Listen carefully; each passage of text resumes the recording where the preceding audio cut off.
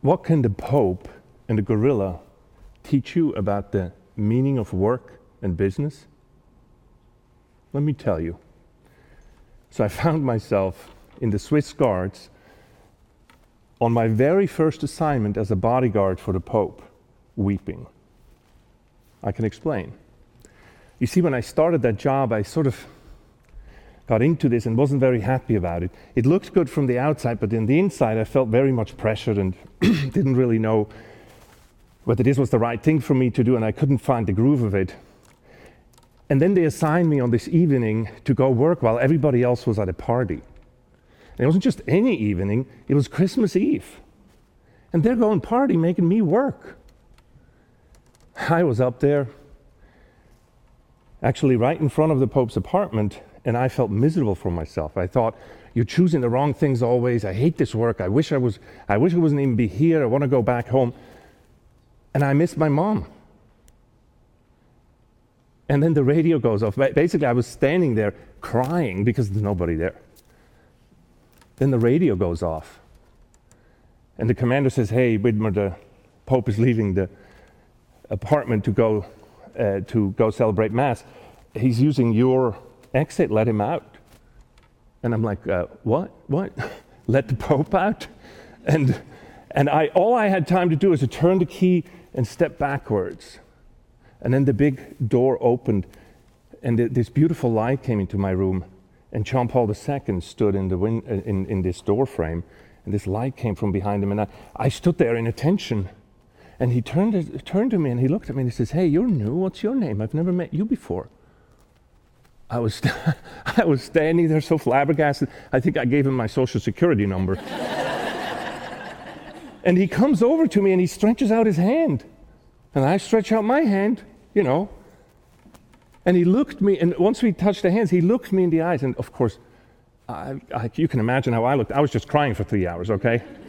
And he just looks at me and says, of course, this must be your first Christmas away from home, isn't it? Boy, that was the wrong thing to say to me. So I'm standing there holding the Pope's hand. I start to cry. My tears start to come down. And by the way, I'm his bodyguard. You can trust me with his safety. And I'm like bawling my eyes out in front of the Pope. And he moves and he holds me and he says, Andreas, I'm so happy you're here tonight. I'm glad that we're working together. Welcome. This is going to be great. Everything is going to work out. I tell you what, I'm going to go pray for you. And that is how my working relationship with John Paul II started. What was interesting afterwards, he always picked up where we left off before, and he started to know me, and he started to point out what I did well and so on. And as a matter of fact, my parents once came down and met him, and as we walked up, he says, oh, here's Andreas, he's my tallest guard, and he started to say things that I'm doing well to my parents. I tell you, I started to love this job. I started to feel a part of his ministry. And it became super important to me. I found my why. I found the purpose for my work. And when he used to say, when we work, we don't just make more, we become more. Boy, that resonated with me because I loved working there. But then the 2 years were done, and I moved on and I came to America. And I was very blessed with a career in entrepreneurship. I helped start software companies and so on. But after about 10 years, I worked myself into a corner. Because you see, my why of Sunday didn't quite translate into the why of Monday, Tuesday, Wednesday. I sort of lost my bearings. And I felt that everything I did was always just like, everything was an emergency. Everything, I call it sort of a monotony of crisis. Everything is a crisis you're dealing with. And I really worked myself out of a purpose for doing this. I'm saying, why am I doing this? And I couldn't find my why. I thought it was because I wasn't working with John Paul anymore in a ministry kind of thing. But then I did some research. What I felt is I felt depressed, burnt out, and most of all disengaged. I didn't care anymore. I did some research about this, and come to find out, 2/3 of the American workforce is disengaged. I am not alone. There's a majority of us who feel like this, who lost this why, who can't wait to get home in the evening. And as I was in this crisis, I remember again what John Paul II said, when we work, we don't just make more, we become more. And I just couldn't make sense of that in a secular business. The answer came to me in the strangest place you can think of, on a gorilla safari in Rwanda. And we walked up this mountain to meet these gorillas in the wild. And this group of friends of mine from Rwanda and I went up there and trekked to go see these gorillas. And when we met them, this is like this huge pod of gorillas, and when we met them, we got between the silverback gorilla, the male, and one of the females. The gorilla didn't like that. He took one look at us, and now imagine I'm 6'9", and all my friends are about this tall. The gorilla looks down and says, "You're the problem," and starts to charge me. And the game warden was like, "Down, down," and I had to go to the floor, and they made some sounds and stuff to calm him down. The gorilla charged me and got so close I could smell his breath. But then they did this, and he went away, lost interest and went away. And as he walked away, the game warden pats me on the back and says, "So, friend, how do you feel about having met your cousin?" And I'm saying, "This guy's many things, he ain't my cousin." He says, "Oh, yes, he is. 99% of your DNA, you are biologically identical." I said, "Now, hold on a minute. When my grandfather was born, there was no air conditioning, there was no cars, there was no airplanes, there was no internet, no cell phone.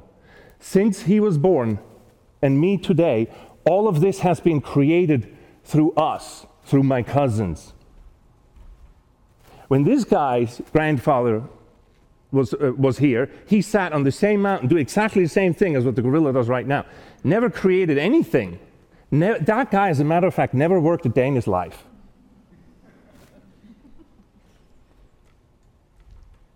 Then it struck me, if that's true what I'm saying, if he never worked and I can work, if he never created anything and I can create, then it can't be biological, because he's essentially me biologically and I'm him biologically. The reason, you see, why I can create and he can't is because I am made in the image and likeness of the Creator. God created us both of the same clay, but the difference between the animals and us humans is that God breathed the Spirit into us, God's Spirit, the Creator Spirit, and we call that work. You see, work is so much more than physical. What we lose today is the reason for our work. You see, when we look at work, we only look at it from the perspective of the outcome. There are two dominant paradigms that look at work today, and they're both characterizations of work. One is this, it's grown out of something Milton Friedman once said, and he didn't exactly say that like this, but that's what stuck. The only thing that matters is profit. And so that gave rise to the idea of Wolf of Wall Street and profit at any price and so on. And then there's the other side of this, which is kind of a caricature of corporate social responsibility that says, no, you can do that, but then you have to give back afterwards. But you see, what's wrong with that is that both of this focuses on the outcome of the work, and it's the same coin, but two sides that just focus on the outcome of work rather than on work itself. Both of this is materialistic utilitarianism, and that cannot give the reason and the why for you to go to work every day. Now, don't get me wrong. I started many companies, and I'm in business. I think profit is absolutely important. It's actually non-negotiable. But profit is a little bit like white blood cells to your body. Did you think of white blood cells just before I said it? You should have, because if you don't have any white blood cells, if your body doesn't produce them right now, you might be dead in a day. So I don't know why you're not obsessing about white blood cells. I tell you why. Because a healthy lifestyle, sleep and food and water and so on, will produce this as a byproduct of a healthy lifestyle. When we work like this, that's the same with profit. Profit is to business what white blood cells are to the human body. That is where the difference comes in between me and the gorilla, that I can actually create. I can create something, in a sense, out of nothing. I can think and produce it, and it lives on, in a sense, sort of independent of me. That is imitating God in his creative power. That is what we call work. You see, it took the Pope and the gorilla, but 20 years later, I finally figured out what the purpose of work and the meaning of business is. When we create, God gives us the opportunity to imitate him and create goods that are truly good, and to provide services that truly serve. And when we imitate somebody, and especially God like this, what happens when you imitate somebody? You see, when you imitate somebody, you become more like them. And God is holy. What John Paul II showed me that Christmas Eve, that many years ago, is then that when we work, we don't just make more. We become more.